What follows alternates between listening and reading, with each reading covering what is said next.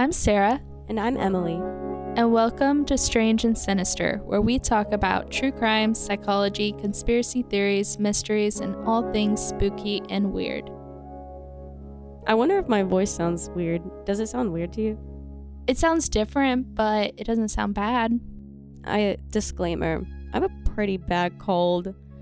My nose is real messed up right now. But it's okay, because Sarah's taking the lead on this one, so I won't really be talking all that much until we get to the combo. It's all right. You're a real trooper, though. I'm doing my best. So we've actually also already recorded this episode, but the audio was very, very bad, so we decided to re-record so that we could put out something we're proud of.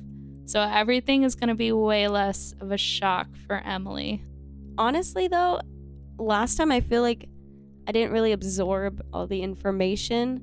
I was throwing a lot at you. So I feel like this time I'll have a lot more to discuss. So I think it's okay that we're re-recording it because we'll have some really good conversation about what the tea is. Me too, because I'm just going to go ahead and say that you're not ready for the things I've discovered since the first time we recorded this. I'm so excited. I'm so excited. Yeah, so you actually may be shocked to find out quite a few things that I've learned. Okay, that is tea. I dove way farther into the theories, into the investigation, and I learned a lot. And I've known about this case for years. I've studied it a lot. I've read a lot of articles, and every time I look at this case, I learned something new. And this shit gets crazier than it already was, and it already is crazy. I think it's crazy that I have never heard of this until you said it.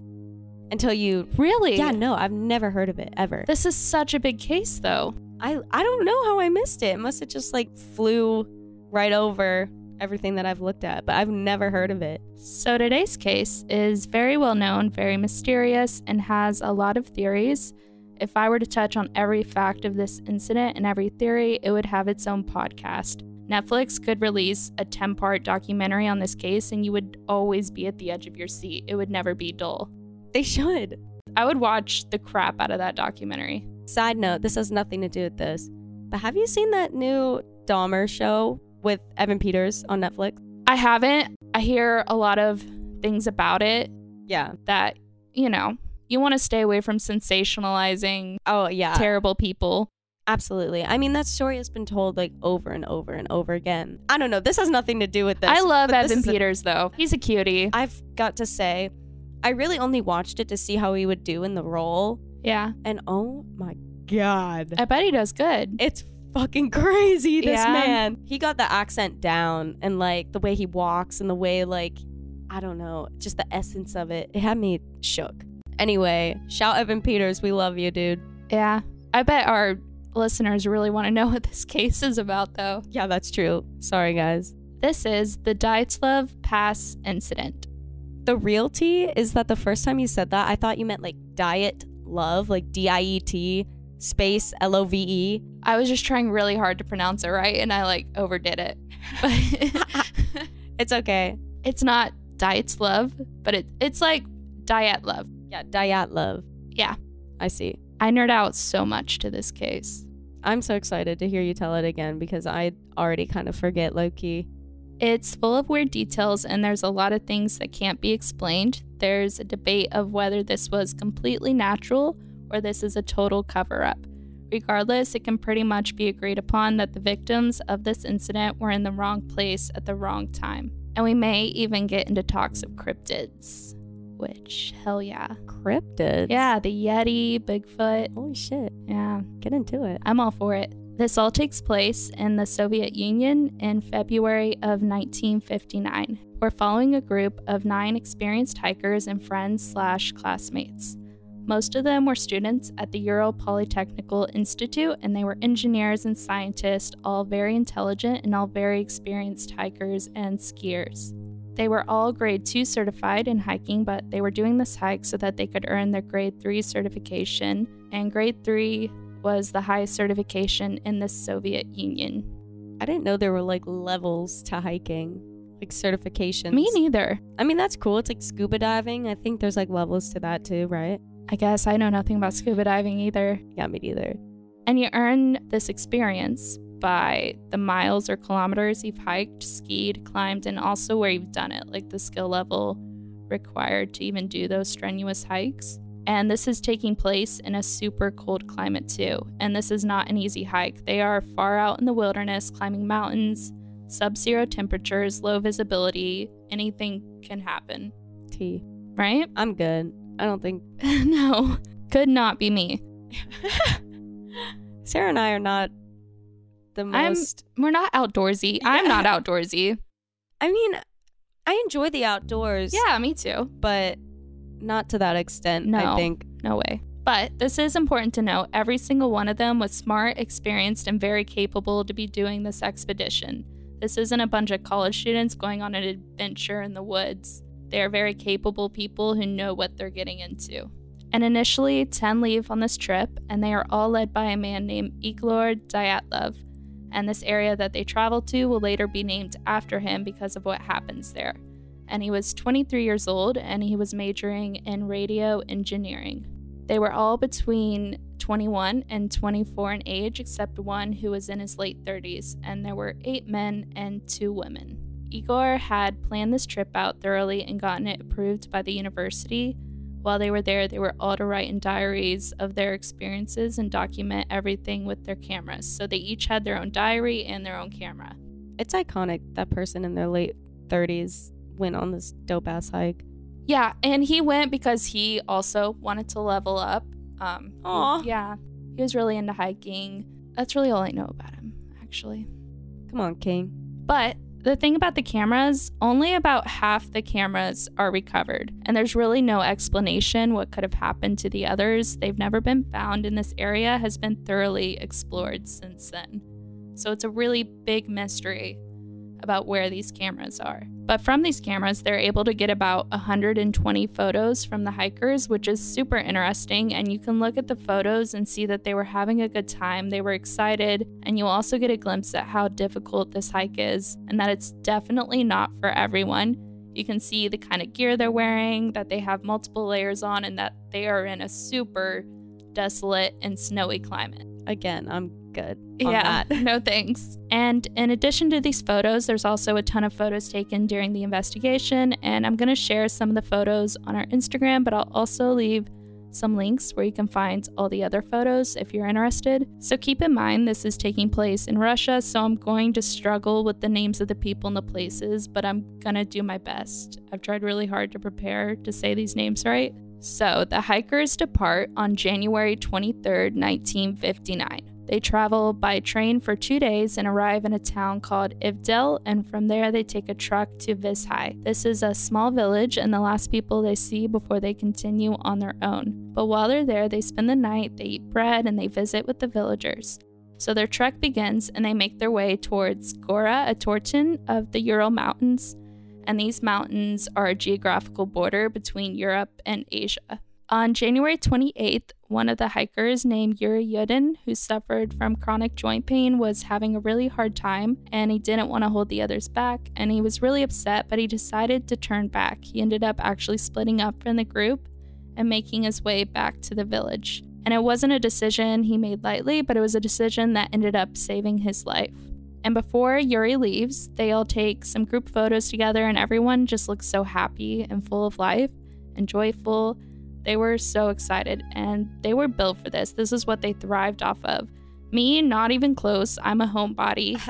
But you could really tell these people were in their element. That's so cute. Right? Kikiing on the mountain. And the 9 hikers continue on, and by January 31st, they find a place that they can leave some of their supplies for their trek back. So this is like a 2-week trip, by the way, so they're not planning to be back until around the 12th of February. And they reconfirm this with Yuri that they will reach out by telegram by the 12th. Telegram? Oh yeah, this is in the 50s, yeah? It is in the 50s, but telegram, like that was less than 100 years ago that people were using telegrams. Yeah, I guess. Isn't that weird? Is that like, okay, I'm about to sound so stupid. Yeah. That's like Morse code shit, right?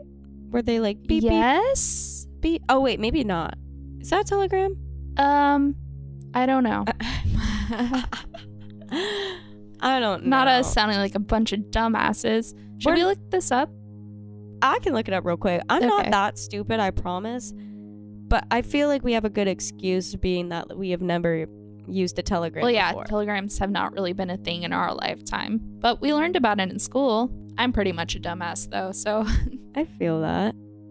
It's an app. Telegram's an app. That's not helpful. Oh. It's the long-distance transmission of messages where the sender uses symbolic codes known to the recipient rather than a physical exchange of an object bearing the message. So yeah, it is like the Morse code thing. That makes me feel a little bit better. I'm not that dumb. Okay, continue. Can you imagine being in the woods for several weeks like that? No. Absolutely not.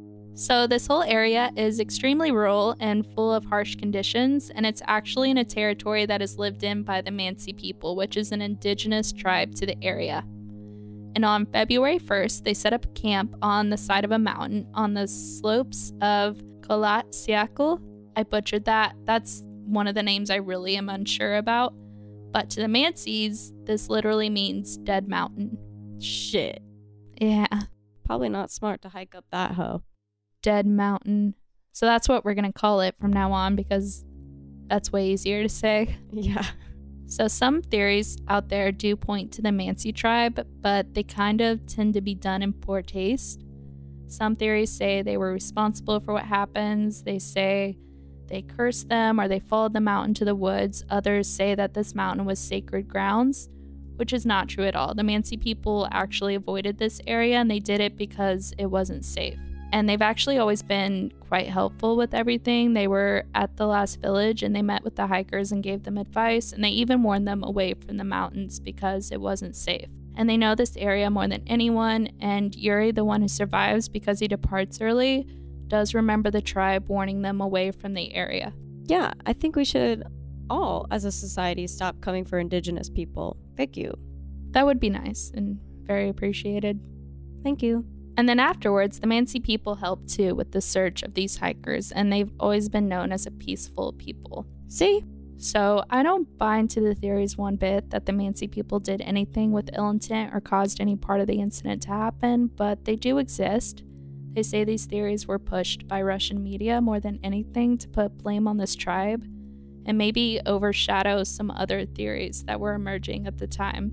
Now that's tea. Yeah. Cover up.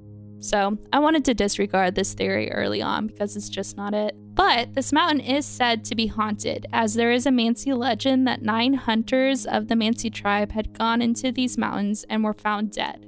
But not in violent ways, but it is kind of interesting that there were 9 hunters and it ends up being 9 hikers. Shut up. Yeah, it's weird. It does lead to some superstition that maybe these hikers were doomed because of the previous legend, but because of this legend and this mountain area being incredibly dangerous and desolate, it had earned itself the name by the Mansis as Dead Mountain. So they set up on the slope of the mountain, and the area they pick isn't super steep, and I will have a photo of the tent set up so you'll see that it's a pretty flat part of the mountain. Where they decided to set up this evening also isn't the safest place. You would have thought they would have traveled back down the mountain and used the shelter of the forest, but they chose to stay up on this slope, and it's assumed that the group probably didn't want to lose their progress by going back down, and also they wanted to test out camping here and outweighed the experience to the risk of it, if that makes sense. I feel like I explained that so weird. No, that makes sense. Like, they didn't want to go back down to lose their progress, and also it's more risky to set up camp there, so they might seem more like, I'm doing some hard shit right now. You know, is that what you're saying? Yeah. Okay. So they chose this spot to pitch their tents. Smart. And I'm just going to throw this in there. We have a little blooper from the first time we recorded. It's too funny not to include. Oh, Do you remember now? Sarah said pitch their tits. Pinch their tit. Pinch their tits. So they laid down 8 of the skis and pitched the tent, which is really hard to say actually, above them for insulation from the snow above them. They laid down 8 of the skis and pitched the tent. Oh yeah, okay, that makes sense. They pitched the tent above the skis for insulation from the snow and also support for the tent. And then, this is important, there was a remaining 9th ski that they left sticking straight up in the snow nearby. And that's a pretty important detail for later on. Okay. And diary entries from this night let us know that the hikers were excited, that everything was going really well, and they were in good spirits.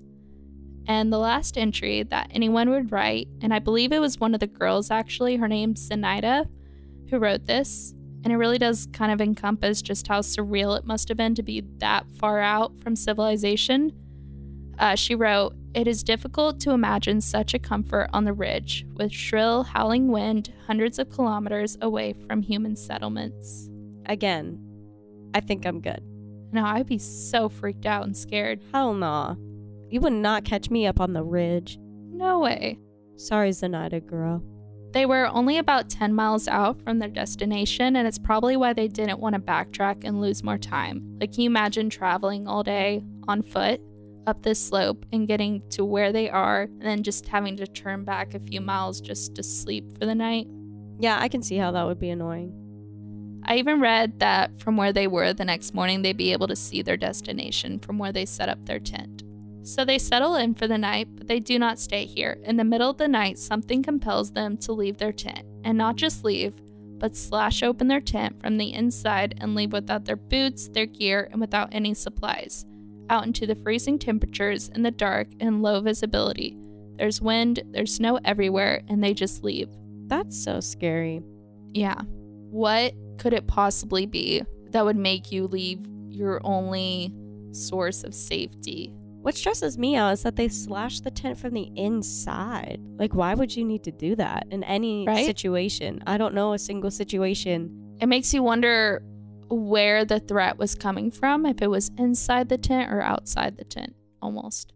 They weren't all in one tent, were they? Yes, they all shared a tent. Oh, okay. I don't know a situation in which you'd have to slash open the inside, like your tent from the inside to get out of it. Yeah, and it gets weirder. Confusion already. So everyone was expecting the group of hikers to be back to the village of Vishai around the 12th, and from there they were going to send a telegram back to the university. But because it's such a long trip into the wilderness, when the group isn't back that day, no one is super concerned. The hike could have taken longer than they planned. They could have been held up by weather a few days. There's a lot of factors, so everyone gives it a few days before there's any real concern. And it's not until around the 20th of February that they decide they need to send out a search and rescue for these hikers. And most of the search group were student volunteers being led by Mansi guides. Dang, that's like over a week. Yeah. Shit. Well, that night was the 1st of February when all that happened with the hikers. And they don't send anybody out, search and rescue, till the 20th. Damn. Yeah. That's busted. And they search for nearly a week before they find anything, which makes sense. These volunteers are having to hike far out into the wilderness to find them because these hikers were days and days into their hike. So to me, it's amazing they actually found anything that quick. Oh, absolutely. If they went missing like on the 1st, and that no one even started looking for them until the 20th, like snow has already fallen on them. Like there's already like wear and tear. True. You know? So on February 26th, they find the tent, and they see that nothing is jammed with the zipper that they could have easily left without slashing the tent open. And yet something was so threatening in that moment, they chose to destroy their only source of shelter. And when you're talking about temperatures that cold, shelter is extremely important to your survival. So whatever else was happening, we have to assume was way more of a threat to these hikers. Yeah, and they're experienced, so they know that shelter is the most important thing. And the tent was for sure slashed from the inside. They studied the fabric and could see that the cut happened from the inside, not the outside. That is so weird. Now, the tent was covered in snow, but it wasn't completely covered. It was pretty much just a dusting of snow. It was still mostly visible, and there will definitely be a photo of this on our Instagram page because it's a really telling photo of the scenery, and just how it's found says a lot, or does away with a lot of theories that are out there. Yes, follow our Instagram. Yeah. At Strange and Sinister. You should follow it, because then you can follow along with these episodes and see all the real tea about it. So they find most of the cameras in the tent, and in the recovered photos, they don't find anything suspicious happening. Everything seems to be going as expected, and same with the diaries and journals that they all kept. not all were found, but what is found, it seems like everything is going as planned. And also, everything seems to be pretty much in their place in the tent. It isn't a complete mess. Even though it's collapsed, there's still order to the tent. So nothing was majorly disrupted. Weird. Okay. Footprints are found of the 9 hikers walking away from the tent. Not running, walking. In quite an orderly fashion. Like single file. What? Yeah, so the general theory about this is if it's pitch black, they might have done this in order to avoid getting lost from each other. Yeah, but if there's a threat that is so threatening, yeah, this that is all you need to cut your tent open from the inside and walk away from your supplies too. Yeah, are you not running? Why are you not running? Yeah, I don't know. So the sun set that day around 5 p.m. there. If they had already set up their tent for the night, it's likely that the sun had already gone down, so it's pitch black when they leave. There are no lights out there in the wilderness, and they're not going to have good sources of light themselves. None of them have their boots on, they're wearing socks, and some of them are even barefoot. And they left accessible, warm clothes and their boots inside the tent, as well as tools, weapons. They'd left knives behind, axes. So something else at this point is a bigger threat than freezing to death, and they're also rushed enough to not take things with them. I hate this. Me too. I hate it. It is very frustrating because you just don't understand why. Because you know these are very smart people. They have survival instincts. So why are they making the decisions that they are? Right? I don't know. Literally, the first thing that I do, even when I wake up and step on my cold hardwood floor, is put on like socks or something. So it just does not add up to me. Because wouldn't they be sleeping in their boots? They wouldn't be sleeping in boots, but they would definitely be sleeping bundled up. They would have something on their feet though. Weird. So why were some of them barefoot? Yeah, what? Okay. They could have left their tent with something on their feet though. That comes back later. At least socks or something. Okay. And they're not fully clothed either, or at least they're not found fully clothed. And there's different theories to explain this, but nothing would really explain them ever leaving their tent not fully clothed, because they know the risk of hypothermia. Right. Like, I feel like hypothermia would kill you faster than anything else would. Oh, yeah. And they don't stay together. They actually end up breaking off from each other into smaller groups. So then what the hell is the point of walking out in a single file ass line? Things change. I don't know. That's the big question, though. Yeah. Because they're not found together. They're found in different areas, different groups. Okay. The next day, on February 27th, 2 bodies are found. They're found down by the forest that was below the tent, so roughly a mile away, I think. And these are the bodies of Yuri, who also went by Georgie, Krivonishenko, and Yuri Doroshenko. And neither of these are to be confused with the Yuri that went back early. They just have the same name. Damn, there were 3 Yuris. 3 Yuris. Shit.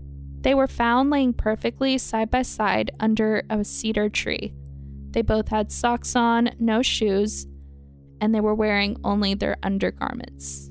And near them was the start of a campfire too. So when Yuri was found, most notably his hands were incredibly mangled and scratched up, and he had gray fluid coming out of his mouth. Ew. Yes, but he did have chest trauma, and this could explain the gray fluid. Apparently that's a thing that can happen. That's nasty. It is. He had burns too on the right side of his head and around his hair, and he was covered in bruises and abrasions, and he had blood coming out of his mouth, his ears, and his nose. Holy shit. And Georgie also was covered in bumps and bruises. There was skin found in his mouth from his own hand as if he had been biting. Oh my god. Yeah, which I can imagine if you're in that amount of pain from the cold. Yeah. Like freezing to death has to be like torture. So he was probably going crazy and having to bite himself just to withstand the cold. Yeah. Like the trauma to his body. Because like along with everything else that happened to him too. Like I'm sure his shit was fucked up. Yeah. He had a burn too on his left leg. And he also had similar injuries to his hands as Yuri did. And he did have the abrasions down his arm. So that campfire, it wasn't started Or like it was... No, the campfire had been lit. Oh, okay. Yeah. Okay. And a few things about their surroundings. There was the fire that they'd successfully lit and had going, and also the tree that they were laying under had flesh and blood caught in the bark. There is a theory that they must have been climbing this tree pretty desperately. Yuri could have fallen, causing the trauma to his chest and the gray fluid to come from his mouth. He could have fallen on the fire, and that could have caused his burns. But the big question is, why were they climbing the tree? And why were they doing it so intensely? Like, they were climbing for their life if they were causing these kind of injuries. Yeah, I wonder how they would have had time to make the campfire if they were running. Well, I away. imagine at this point they've gotten away from whatever they're scared of or running from, and they're trying to recover from it. So they build a fire because they need warmth. Yeah. And then whatever it is, roll back up, and they're like, oh. Yeah, and then maybe, something happens, whatever it is that they get scared of, or maybe they're lost and they want to climb the tree to get a viewpoint. Okay, which yeah. But I don't know if you would be... Yeah, that's a theory that's out there, but it's hard to really understand if that's a possibility with low visibility and it being pitch black out there. And also, I don't think they would hurt themselves that bad over climbing to get a good vantage point. I feel like if you were injuring yourself that bad climbing, you would have to be really scared. Yeah, it bothers me. That bothers me. I don't like this case. The lower branches of the tree were broken too, and it's expected that they could have climbed up to 15 feet of this tree. Later that day, 3 more are found in another location. And these 3 aren't super close to each other, but they're found within about 100 meters of each other. And it's believed that they were actually making their way back to the tent because they were found between the forest and the campsite. And I think they gathered this information based off how they were walking, maybe. Okay. That makes sense. Igor Dyatlov, who was the leader of the expedition, was one of them. And then one of the girls, Zenaida Kolmogorova, and Rustam Slobodin. I'm so sorry. You're doing your best. I don't want to butcher these names. I want to be really respectful. I can barely speak English, though, so. Yeah, if I never edited these, you would truly know. Oh, just how terrible I am at talking? Terrible we both are at English. All their autopsies said that they passed away of hypothermia, that they had frostbite, and that they all had wounds of falling on ice and rocks, just like the first 2. Dyatlov was more clothed than the first 2, but he had nothing for his head. He only had 1 sock on and no shoes. He had injuries on his hands that suggested he'd been in a hand-to-hand fight. Igor was found with a stick in one hand, and his other hand was held up in front of his face, almost like he'd been trying to fight something off. Zenaida was very bruised up and listed on her autopsy as dying from hypothermia as well. And she was better dressed, but she did not have any shoes either. She had damage specifically to her hands, her head, and her chest. But also, the bruises on her body were described like she'd been hit with a baton. That's a very specific thing to describe. But the other guy had a stick in his hand, so maybe he was smacking her. They both were bruised. Maybe they were fighting. But also, a stick is a stick and a baton is a baton. You know? Like, if the coroner's going to use this word baton to describe her bruises, I don't understand how a stick could do that. Maybe. But then I'm like, he has a stick in his hand and she has these bruises on her body. What if? Yeah, I don't know. It's very weird. I don't really buy into the theories that there was something within the group going on, but I mean, it's possible. They just don't seem like the type to turn on each other, and there's no motive for anyone, especially in this situation. They all need to be looking out for each other to survive. If any of them turns on the other, they're all dead, you know? Yeah. It just doesn't, I don't understand the motive for that. I understand that. Yeah, but it is weird. It's very weird. And Rustam was dressed a little more too, but he was missing one boot. And he had injuries that matched up with being in a hand-to-hand fight. He also, which is interesting, if we're talking about Dyatlov, who has evidence of being in a fight, and then Zenaida, who's looked like she's been beaten, and then there's Rustam, who's also Looks like he was in a looks fight. yeah, they're just doing it based off the wounds that they see in the coroner's judgment of it, but that's what these wounds look like. They look like offensive and defensive wounds. Weird. Maybe they were weird. fighting with each other. Maybe. I never really connected that till now, actually. People don't really theorize on that too much. They don't dwell on that. They dwell a lot on other theories that are out there. He also had damage to his skull. He had a 6-inch injury on his head that would have probably impaired his coordination, but it wouldn't have killed him. It would have impaired his mobility, which if you think about to what degree that means, that's really scary. Like when you're stranded in the wilderness and your mobility is impaired, and he's listed as dying of hypothermia. They all froze to death despite all these other weird things that happened. I don't know how much I buy that, but we'll continue on. The remaining 4 are not found until months later on May 4th by Mansi hunters. And these 4, their deaths are specifically described as unnatural and mysterious. Their autopsies are brief and not descriptive, though, considering how weird their injuries were and the way they're found. They are found in a ravine in the forest about 75 meters from where the first 2 were found. They are believed to have survived the longest as they were more clothed, either from going to the other bodies and taking off their clothes, or they happen to be better dressed, but it could explain why the others are less dressed. And articles of clothing that these 4 had on had burns on them, so it's assumed that those clothes came from Yuri and Georgie, the first 2 victims who had the campfire. That makes sense, yeah. Yeah. But these 4 had sort of sheltered themselves into the snow, creating dens to keep them warm and keep the wind out, kind of like an igloo. Yeah, that's smart. So there's Nikolai, and he was actually pretty well dressed. He pretty much had all the gear he would have needed. It's even theorized that he and one other that we'll talk about could have been outside the tent when the incident happened, just because of how well they were dressed. They did have boots on. Oh, okay. Yeah. Yeah, maybe. He had a broken jaw. He had a severely crushed skull, which was contributed to his cause of death along with hypothermia. And it said it would have had to have been the impact of a large force to cause that kind of damage to his skull. They compared it to the force of a car. I don't know who's driving their F-150 up in the mountains. And it's really strange how they try to explain his injuries. They say he could have fallen or been thrown, but whatever it was, it would have had to have been the speed and the force equivalent to a car. That's crazy. Yeah. Even if, like, he fell out of a tree or something, I feel like that's not enough force. Not the same thing. To crush your skull like that. And they keep up with that comparison. I suppose they do that because it's the only way to describe the amount of force required to create the damage they had. That's how damaged they were, all of them, or especially, like, the last 4 that were found.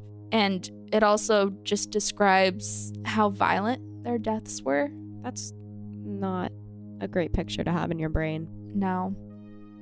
Lyudmila Debanina, the other girl on the trip, was found wearing Georgie's pants, and she was wearing a sweater wrapped around her feet to keep her feet warm because she didn't have shoes. Resourceful queen. Mm-hmm. Lyudmila had several bruised ribs, and more notably, her eyes were missing. Yeah. I hate that. Completely missing from the sockets. Hate that. It's really weird to look at the autopsies, or the photos, the autopsy photos. It's really creepy. Her eyes were missing out of the sockets. The soft tissue around her eyes were missing too. And then her tongue was missing. I hate that. I hate this. Sarah, why'd you pick this? I don't like this at all. I love this case. You're weird. I know. You weirdo. And it's noted about the autopsy. He's the coroner. And I kind of touched on this, that it's vague. But specifically with the tongue, it's the most bothersome because he doesn't describe how much of the tongue is missing, or if it's cut off or bitten off or chewed off or whatever. It doesn't describe how this tongue is missing or what kind of damage is done. It just says it's implied that the whole tongue is gone. Okay. I mean, I guess it depends on how decomposed the bodies were. They really weren't that decomposed. Yeah, I guess because it was cold. Even in the photos, they don't look like you can tell they're dead, but they're not. It's freezing cold there. It's preserving the body pretty well, even months later. Yeah. I hate that. Anyway. But yeah, a tongue missing leaves a lot of questions, and there's no details that the coroner leaves to give us answers as to what happened to cause the tongue to be gone. If it's animal scavenging, which is a theory. Do animals eat human tongues, though? Well, small animals might go after soft tissue. So they would go after the tongue, the eyes, that kind of. Okay. Maybe. But what animals are living up there? I know, what kind of small animals are living out there in the freezing sub-zero temperatures? Right? Yeah, I don't know. Maybe some. Maybe I'm just not educated. Well, yeah, I'm not educated on animals that live in the whoa. Siberian wilderness. But she did have coagulated blood in her stomach, meaning that whatever happened to her tongue had to have happened when she was still alive. No! Yeah. See, I don't remember any of this still. Like, low-key. Really? I'm still shook, yeah. No, I'm still shook. So... Ew. Yeah, most theories say it was scavengers, but that's not possible. If she was still alive, there wouldn't be blood in her stomach. Well, if she was somehow incapacitated and still alive.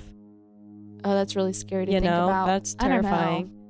Because I feel like when you're dying of hypothermia or something, at some point, you are just like incapacitated. You're like, unable to move.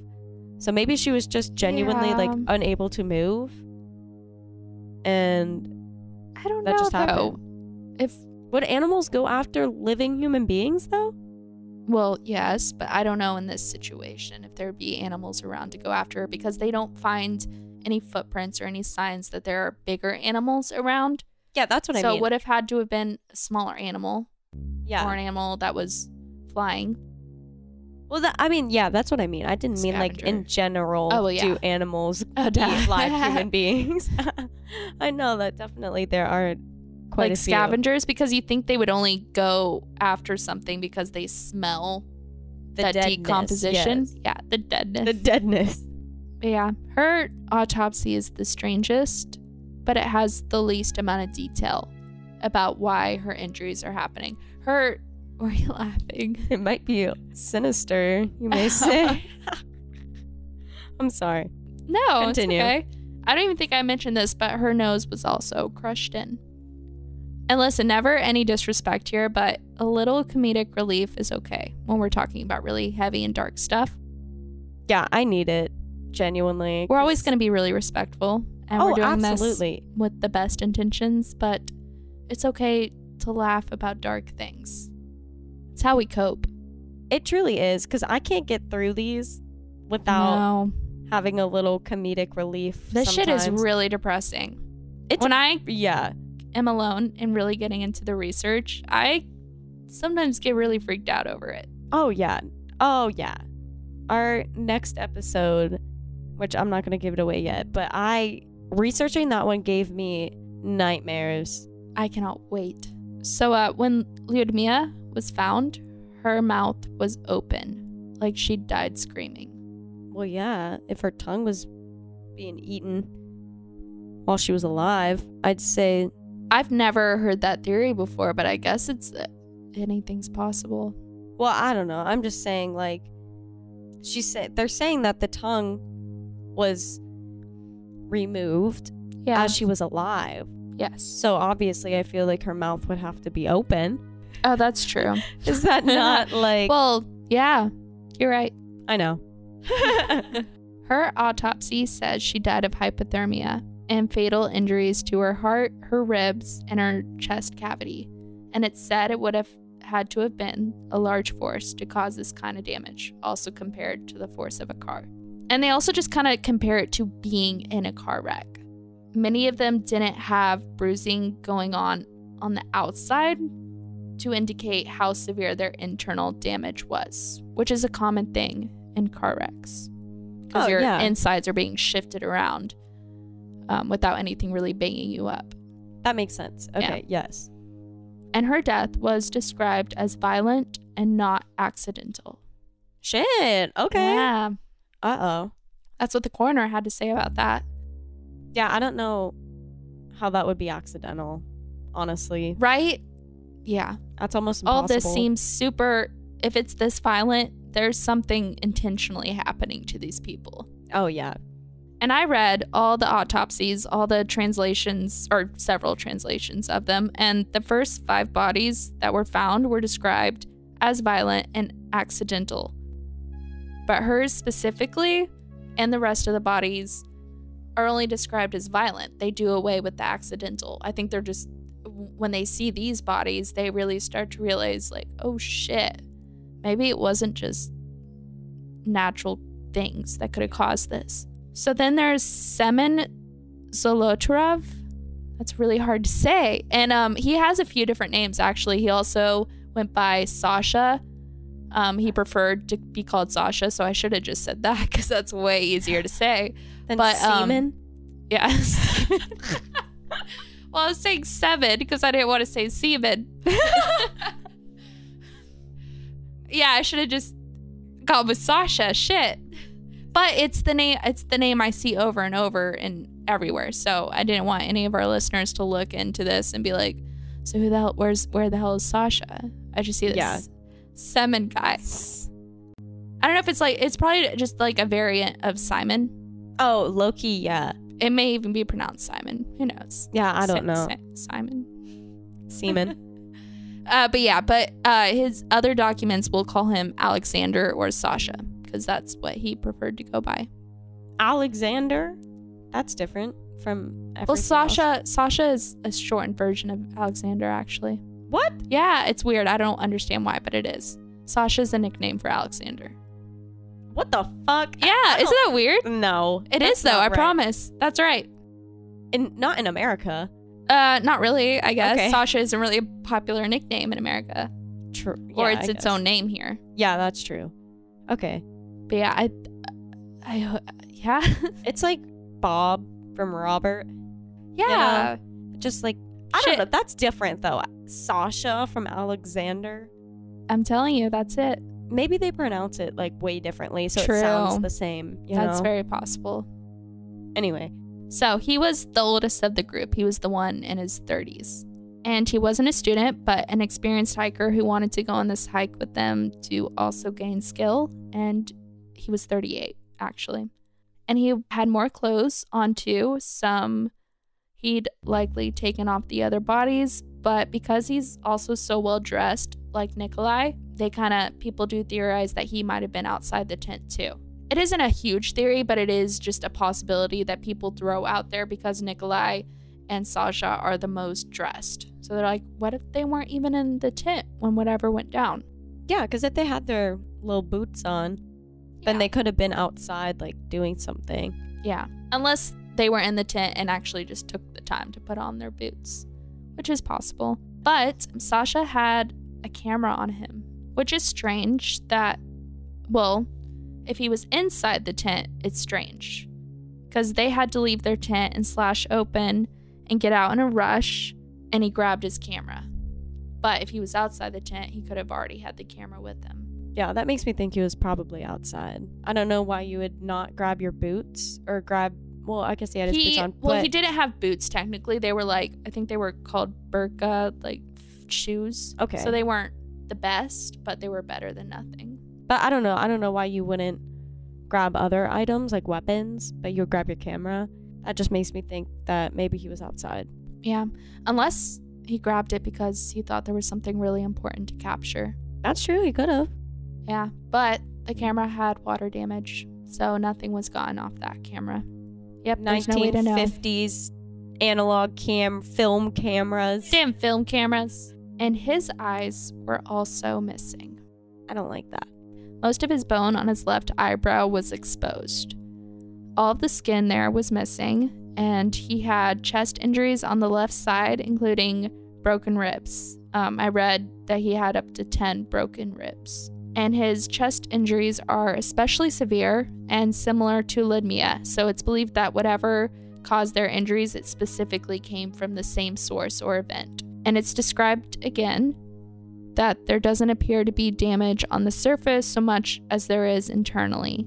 And he's listed as having died to his fatal injuries, but hypothermia isn't listed on his autopsy, which I don't remember if that's the only one that doesn't list hypothermia. Hypothermia. Hypothermia. His death is listed as violent and not accidental. Yeah, I don't know how it would be accidental, that is. No, that's pretty intense what's going on. And lastly, Alexander Kolevatov. He was also better dressed, but oddly his coat was unzipped, which is kind of weird when you're dealing with hypothermia. Why was his zipper unzipped on his jacket? All right, I have two things. One, this is a different Alexander Yes. than Sasha. Yes. Okay. Number two, I'm getting confused too because a lot of them have overlapping names.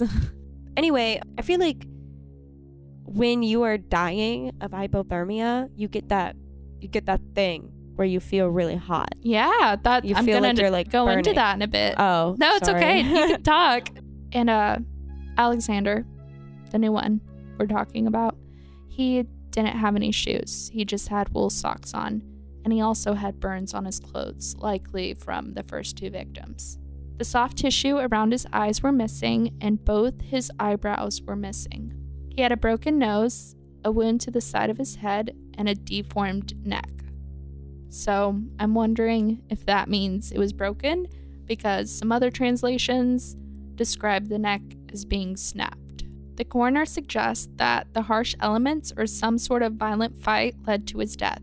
But despite these injuries, his death is listed as hypothermia, but is described as violent and not accidental. I don't know how much I'm buying the hypothermia thing. I know. Like, obviously hypothermia played a part, but nothing's explaining what injuries happened to cause them to die of hypothermia, because obviously these injuries happen to them, they're immobile or they're dying of these wounds, and then they freeze to death in the meantime. Yeah, exactly. So you're just saying, oh, they died of hypothermia. Well, yeah, I That's guess that funny. could be true. They're in the Siberian wilderness. Like, That's duh. weird. Yeah. I don't know. I just find it so weird that these 5 are obviously not accidental and very violent. Yes. Sorry, 4. The last 4 bodies. There's the first 5 that are accidents and violent. Their injuries were a little less severe, or it was harder to tell maybe what they could be from. It's still hard to tell. Nobody has any fucking idea still. So those are the 9 hikers. I hate that. I don't like this. I don't like it. All right. Are we going to theories? Almost. Oh, sorry. I have a few more notes first. Okay. Go for it. They all have believed to have died between February 1st and February 2nd. They all died about 6 to 8 hours after eating. Most of them are marked for dying of hypothermia and fatal injuries. Their deaths are considered violent. Most are described by the coroner as accidental, but then there's the last few that aren't. And then there's the force of damage too strong for any human to do. Those are just the important overall themes that are going on with all these deaths. And the conclusion was that these hikers died from hypothermia and an unknown compelling force. That was the official statement released. That's so creepy. An unknown compelling force. So initially, after a small amount of investigating that I'll explain later, the Russian government actually closed this case and didn't release any cause of death beyond this. Damn, they said open and shut case. Goodbye. Really, they did. So now we're going to get to the best part, and that's the theories. And these theories all surround this compelling unknown force that is described. And some of these theories even could give an answer as to why the Russian government closed the case so quickly and with so many unanswered questions too. And this story was being suppressed, and it wasn't being reported on, and it wasn't being investigated after a certain point. Not until after the Soviet Union ended. And by then, it's too late. We just have what's left in records, or what was left behind in records. Now, there are a lot of theories, as many as 70. 70? Actually. Yeah, that's what they say. There's this, I'm not going to go through 70, but there's like as many as 70 theories out there on this. Damn. But first, let's talk about hypothermia, since it's obviously incredibly relevant to their last moments and possibly at least part of how they died. Now, we can't know why they left their tent dressed poorly. They left without putting on their boots, and even asleep, they would have been well dressed. They would have been sleeping in thick clothes under their sleeping bags. Like, you aren't out there in the cold sleeping in your pajamas. Yeah, no. That's why I asked earlier if they were sleeping in their boots, because that's something I would do. Right? So, that doesn't make sense, how they all would have had less clothes than what you would have expected them to be wearing even sleeping. But with hypothermia, there is something that is quite common called paradoxical undressing. Despite your body being incredibly cold, it actually starts to feel very hot. And it's quite disorienting, but your brain thinks you're so hot that you're on fire. Oh, God. And you start to take off your clothing, and it happens in around 20 to 50% of hypothermia deaths. Oh, wow. I thought it happened to all of them. Maybe the experience happens, but maybe people aren't always convinced to take off their clothes. They remember, hey, I am still freezing to death. This is just a feeling I'm experiencing. I need to keep warm. So really, the only thing it doesn't quite explain why they left their tent less dressed, because there aren't extra clothes found laying around. You know? In the tent? No, outside of the tent. Like, if they were experiencing this, they would have been taking off their clothes, and they would have found clothes laying around somewhere, right? Oh, yeah, no. But they don't. So they all left with less clothes than they should have. Some of them might have ran into this experience of paradoxical undressing, but then others would have taken those clothes afterwards. But then there's still a lack of clothes going on. Does that make sense? Yeah, no, I see what you're saying. Yeah, that's weird. But, like, was it proven that, like, a lot of the clothes were left at the tent? Yes, there were clothes left at the tent. Okay. So that was before any of this started happening. Anyway, so that's weird. Okay. And it's just the fact that they left without their shoes. That is really important. Keeping your feet warm. Yeah, and these people are, like, hella experienced, too. I don't know. I feel like the first thing that they would go for is shoes and, like, feet protection. They know what's up with frostbite and how serious that is. So, to the theories, the main theory is an avalanche, and it is now regarded as the official theory or cause. All right, let's hear it. And if not a huge avalanche, maybe just a small one or something known as a slab avalanche. But this theory, it seems like it's the most pushed and the ones that officials want to say happened, but it just doesn't add up to everyone. And there's definitely some evidence that contradicts the possibility of there even having been an avalanche in that area at that time. Weeks after, they were able to track their footprints from the tent. If there was an avalanche, there wouldn't be footprints. That's true. And wasn't there only like a light dusting of snow on their tent? Yeah, their tent was still visible when it was found. It had snow on top of it, and it was collapsed, but the amount of snow that there was is way less than what would be coming from an avalanche. Yeah, and their bodies would be like covered though. If it was an avalanche, like they would be covered. Their footprints would be covered, everything. Not buying it. Next. Yeah. Some even say maybe they heard an avalanche happening and they got scared and wanted to run off from the area, but then it still doesn't explain their injuries then. If they weren't in the avalanche, they just ran from it, then why are they so hurt? Why would you need to cut open your tent to get out of it if you hear an avalanche? That too. You would have just unzipped it. Right. And then been able to come back. Regardless, they would have been able to come back to their tent afterwards to get their supplies when they realized the area was safe, as it was. Oh, right? Yeah. So the whole avalanche thing doesn't make sense. There's no scenario where it makes sense to me, but it's so pushed. And it's the official cause, is an avalanche.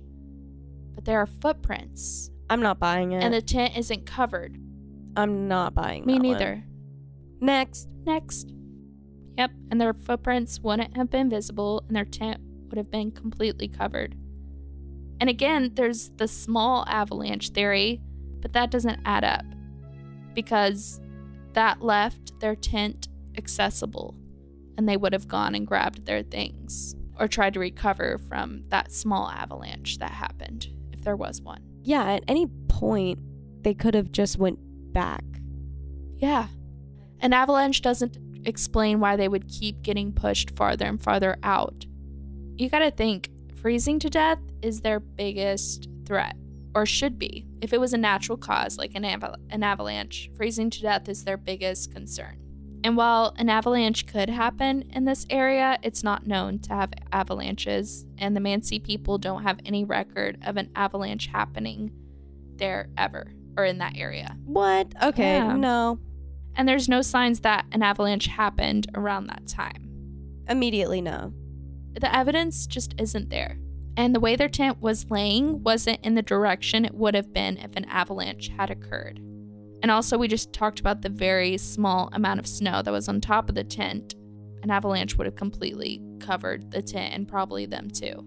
And even if they'd escaped beforehand, it would have covered the tent. And that's why they wouldn't have been able to gotten their supplies again. But the tent wasn't covered at all. Right, and I feel like even if it was like a slab avalanche, like the small one, and they just heard it and they thought it was coming for them, I feel like at some point they would have realized that the threat is gone and that they would have been able to go back to their tent. So I'm really not buying that one. Yeah, but yet in 2020, the official cause of this event was announced of being an avalanche. 2020? Yeah, that recent. Wow. Before, it was just the most pushed theory, but it became the official cause in 2020. I don't know why. Why in 2020? So if we do want to talk about the slab avalanche for a minute, it could have caused snow to hit their tent and collapse. And the weight of that snow would have been comparable to a car. And remember, they're also laying on top of those skis that are under their tent. And that could have crushed them and caused that kind of chest trauma.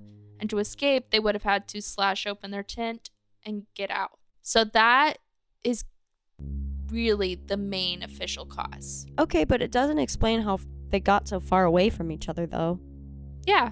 Why, once they get out of the tent, they slashed it open just to get out. Why would they leave their supplies?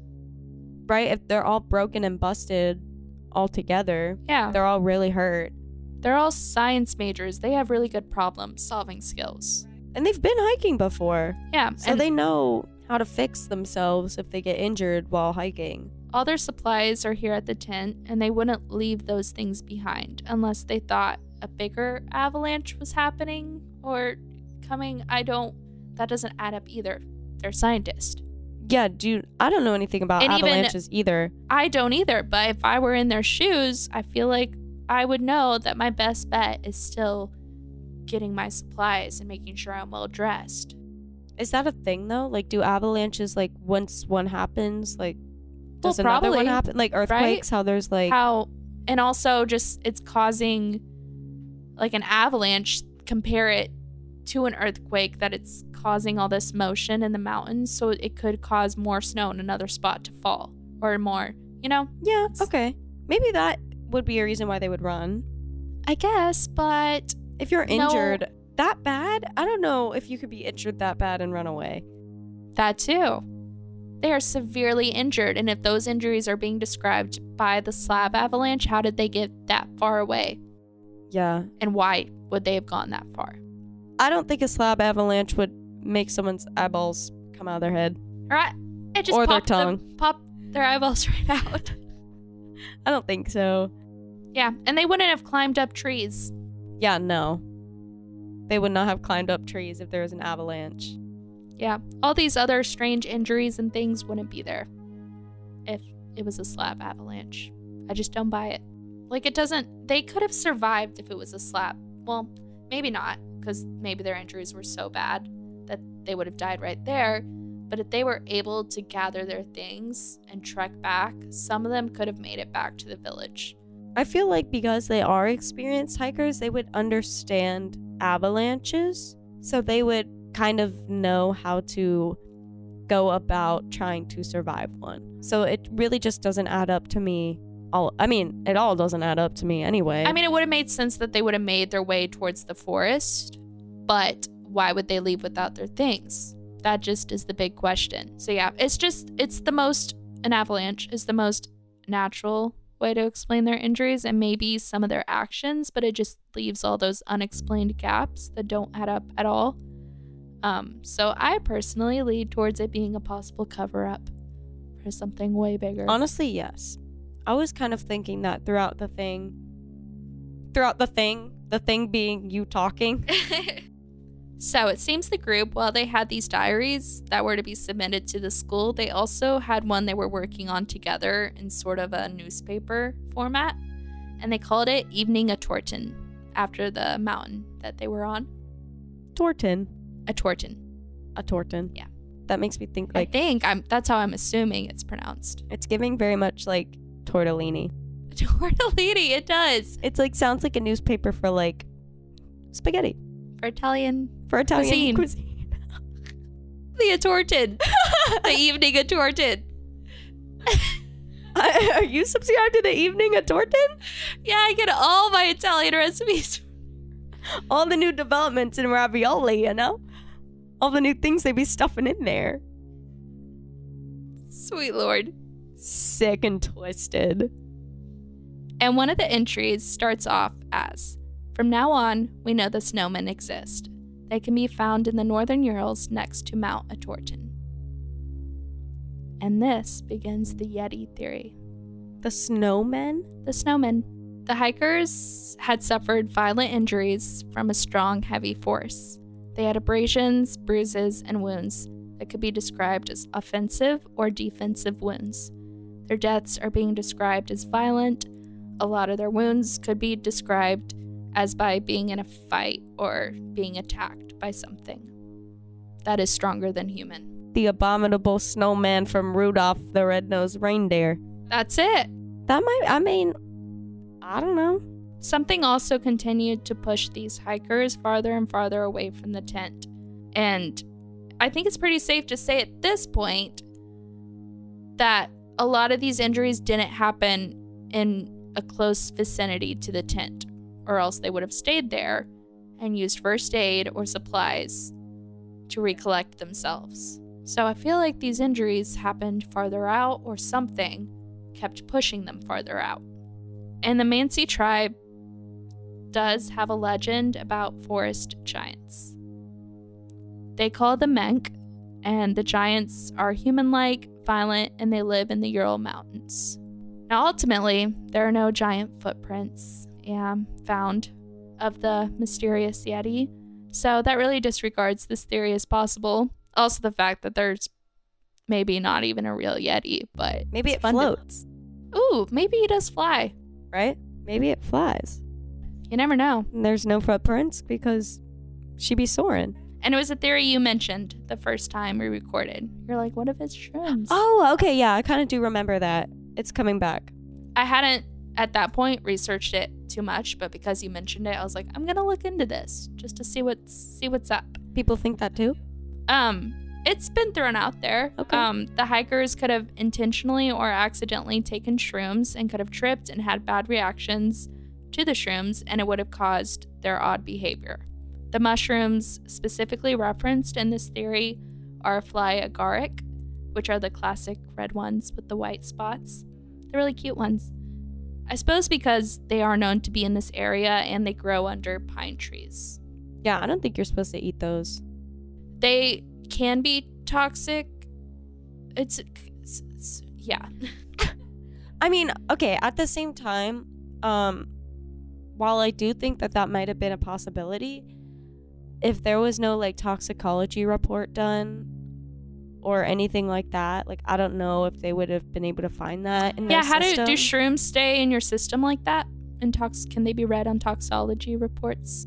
I'm not sure, but you did say that the last time that they ate was like 6 to 8 hours. 6 to 8 hours? That's true. And they would have found shrooms in their stomach, right?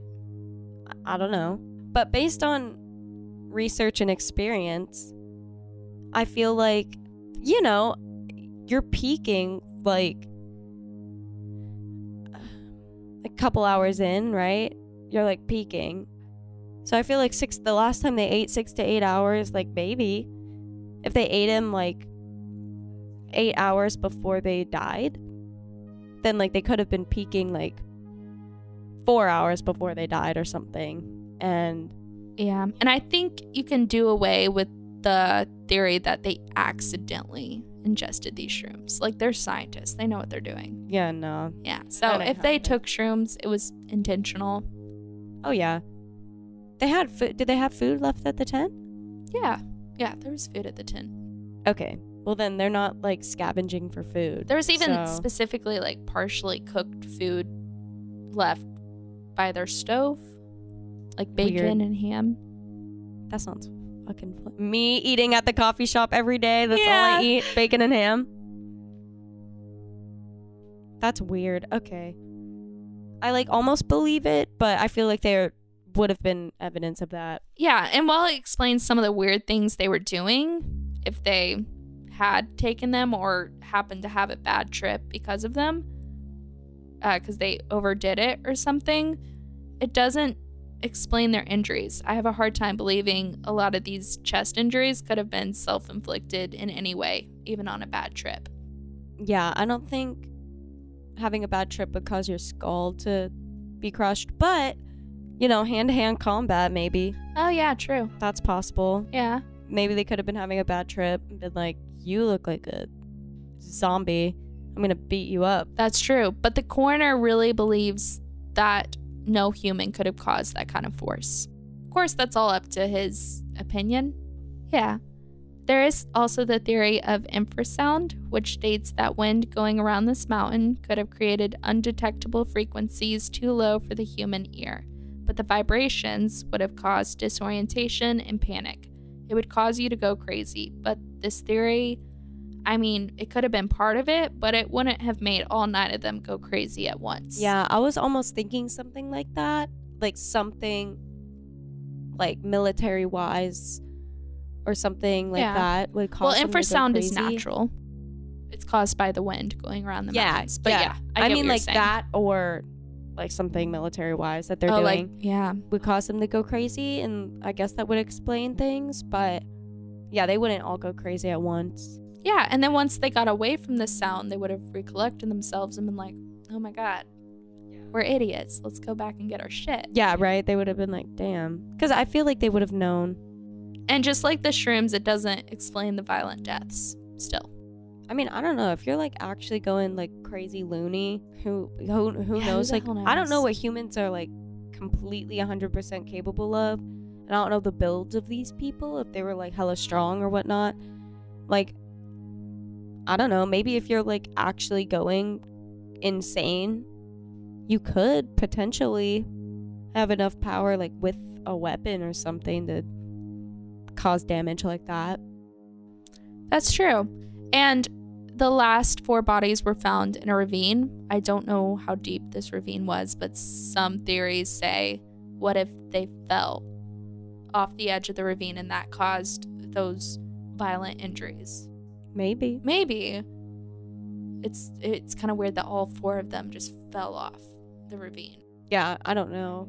Another Another theory suggests katabatic wind. I don't know if I'm saying that. Maybe it's katabatic. Maybe it's that. Which occurs very rarely, but it's wind that is created on these slopes that is very violent and pushes down the mountain with a lot of force. And it's actually the main theory for deaths of another set of hikers in the 70s in Sweden. And katabatic winds would have forced the hikers out of their tent, and it would make sense that the next plan of action would be to go down towards the trees for shelter and to get away from the open wind. But the footprints are still intact, and I think if the winds were violent enough to force them out of their tent, it would have disrupted the snow a lot, and it probably would have blown away their tent. I was just about to say, wouldn't their shit all be blown away? Yeah, and that ski wouldn't have been left standing there. Yep. Next. Yeah, it really has to be something that scares them out of their tent, but doesn't disrupt the area, pushes them out, and then causes their injuries. I don't know what would do that would not leave some sort of track. Yeah, so I don't think it can be anything natural or weather related. Right? I don't know. So I don't think you're ready for these next few theories, because this is when it really gets crazy. I keep saying that, but this is it. All right, I'm lit. This is the grand finale. All right. Grand finale, guys. There's an alien theory, and this is based off of UFOs. Orange orbs in the sky were reported seen in the area during this time. This alien theory states that the hikers could have been scared out of their tents by a UFO, and it could explain why there's no evidence or footprints, and even why the cameras went missing. Interesting. Now, even if you don't believe in aliens, or that it was aliens, there are definite reports of UFOs either at Dyatlov Pass or nearby by several sources during the months of January, February, and March of that year. My explanation for that is military bullshit. Yeah, and we'll continue on to that after the alien stuff, but the alien stuff does exist, so I'm kind of including it now. But everything that could explain aliens also could explain some military shit going on. True. And these sightings are reported by students, scientists, natives, and military. Oh, okay. Yeah, so a lot of witnesses. And a group of people witnessed these orbs on February 1st, which is the day that supposedly all this happened. And they witnessed from a distance in the vicinity of where these 9 hikers were, where they saw these orbs. Additionally, a nearby town published an article on February 17th of that year about the UFO sightings. Oh shit, so it was like legit. Yeah, it seems quite legit. Probably not aliens, but probably not aliens. Definitely some UFOs. But probably some crazy light shit happening in the sky. Yeah, some unidentified flying objects. I just like to point out that that's what that means. And everybody, as soon as you bring up UFO, they're like, oh, not aliens. Come on, man. But then you're like, no, it could be anything. It doesn't mean it's aliens. It could be it's just military. An unidentified flying object. That's all it is. It's just something you just don't know what it is. You're just saying it's flying and you don't know what it is. True. I just like to point that out. I don't know. A lead investigator of the case named Leo Ivanov, in addition to hearing about all these sightings, also noticed that the tops of some of the pine trees in the area were burned. The tops? Yeah, just the tops. Okay. And in an interview in the 90s, he also admitted that he'd been pressured to withdraw evidence of what he considered to be the true cause of the incidents, and he called them fireballs, or these UFOs that had been seen by many witnesses. Oh. Yeah, it's getting really deep here. All right. Well, that immediately suggests some sort of cover-up bullshit that they're doing over there. Yes. It kind of lends itself to another theory that I personally believe in the most. But if this is true, that's crazy. Because he's a known investigator of this incident, and he's actually the prosecutor of the case. The prosecutor. Oh, shit. Prosecutor. And he's admitting... Who are they suing? Dang, I keep losing my spot. Sorry, it's because I keep asking stupid-ass questions. So he's the prosecutor of this case, and he's admitting to some sort of cover-up over 30 years later, as he was pressured to hide evidence of something unnatural going on. I've become a real conspiracy theorist about this. And I've always loved discussing this case because it's so detailed but so mysterious, but now that I've really deep dived into it, I really think there's something else going on. Because all this I'm telling you about Leo and this cover-up is really new. I just learned this week. And I've known about this incident for years. Yeah, I had to go real deep in the internet to find this shit. Yeah, it's gotta be some sort of cover-up. Well, he admitted to it, so it is. Already. Yeah. And these bodies and clothes were tested for radiation too, which is weird. Why would anyone think to test 9 victims of a supposed avalanche for radiation? Tea. That is the tea. That's the fucking tea. They know something that we don't. Now, what I found about radiation was never mentioned in the articles pushing the avalanche theory. I had to deep dive into a lot of documents and websites that strive to tell this from a very objective standpoint, which is what I'm trying to do too, but all the facts are pointing to cover up. True. I second that. Radiation was found on several articles of clothing and on several bodies, which I don't know much about radiation, so the numbers were kind of beyond me, and I was just really listening to what the scientists were saying these numbers meant. But the The articles of clothing. This is really hard to say. The articles of clothing really stuck out to the scientists. 3 specifically. It was a pair of pants, a sweater, and another sweater. The readings of those articles of clothing were kind of off the charts and very unnatural. And then there was also just radiation found on the bodies and other clothes too. That's some military shit happening up in there. Definitely. Yeah, there's no natural radiation happening on this mountain. There's no way. And it far surpassed the amount you find on someone who even worked around radiation. And experts said that the amount found could absolutely not have occurred without being in a contaminated environment. Whoa.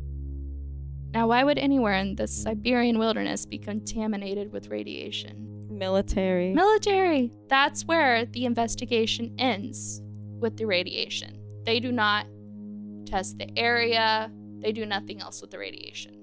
It's just let go. Oh, yeah. Someone told him to shut the fuck up. Yeah. Yeah, so publicly, it's let go. So apparently, there were 2 official forces investigating the Dyatlov incident. And at first, it was just what we'd consider a police force called the MVD. And the real name is very Russian and not translated, so I have no idea if there's another name for it.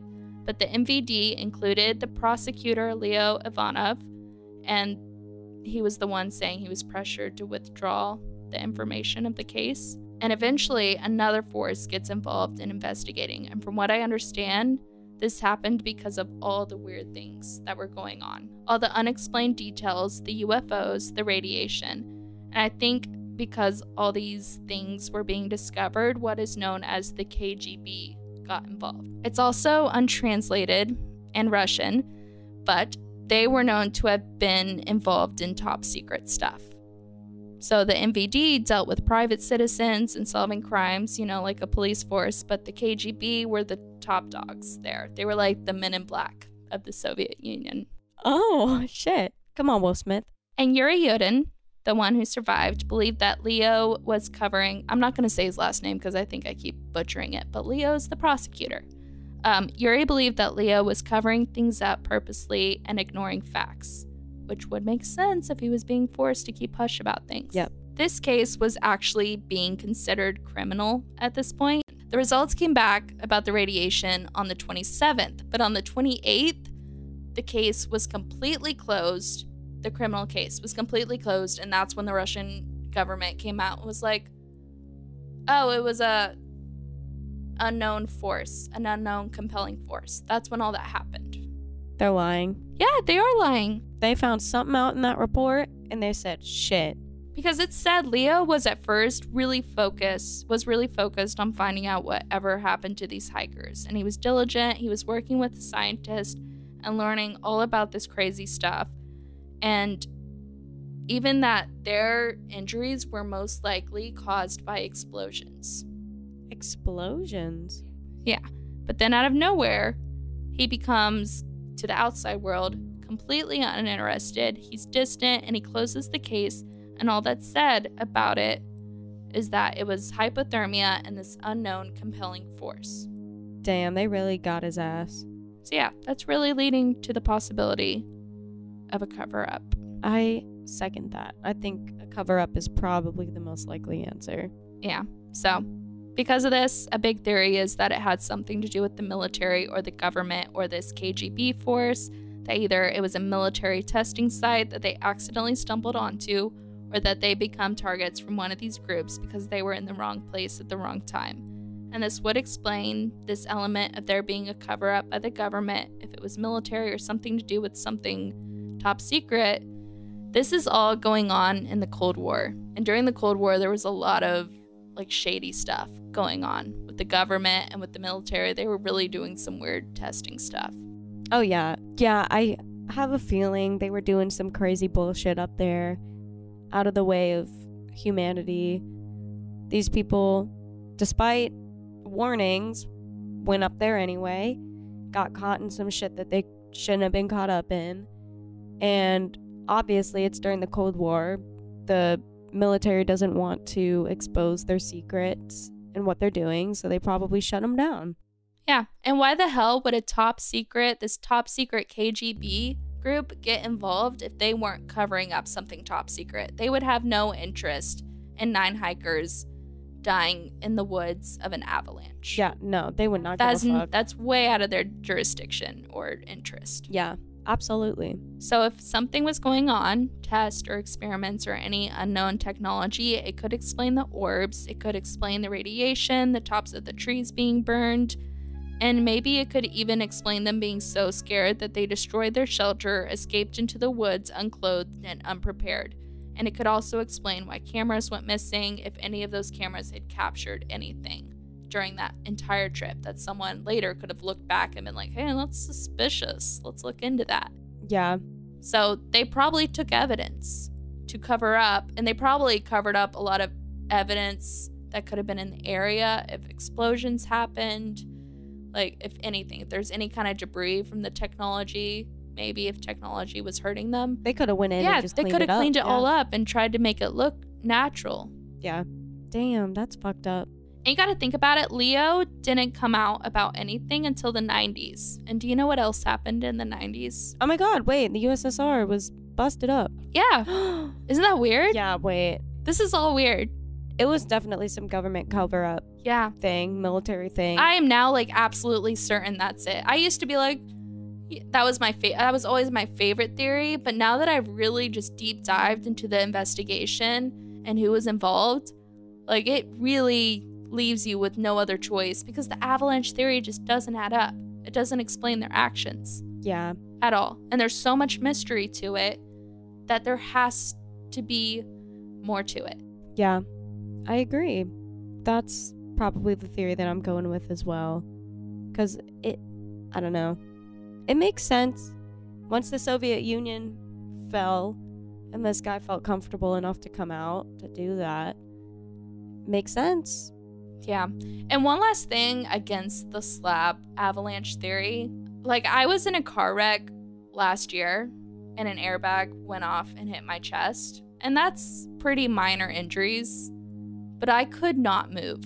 Like, it was so painful to walk and move around immediately after, and then also just in the weeks after that.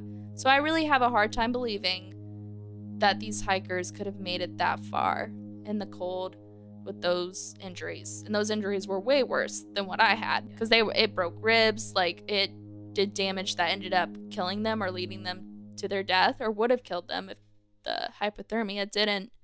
So I just don't buy the slab avalanche theory. It doesn't add up that they made it that far after the injury happened, supposedly at their tent. So yeah, it explains all the cover-ups to the investigations, or to the investigation. It explains why the KGB got involved, why this Leo guy withdrew details of the investigation, because an avalanche causes panic, of course, but there's a lack of evidence that there was an avalanche, and it just doesn't explain what they did after. And no one's gonna question 9 hikers dying of an avalanche in the wilderness. So I think that's why they created this theory and made it the official cause, because everyone's gonna accept it unless they really look into it, which no one really does. Yeah. For some reason. That's true.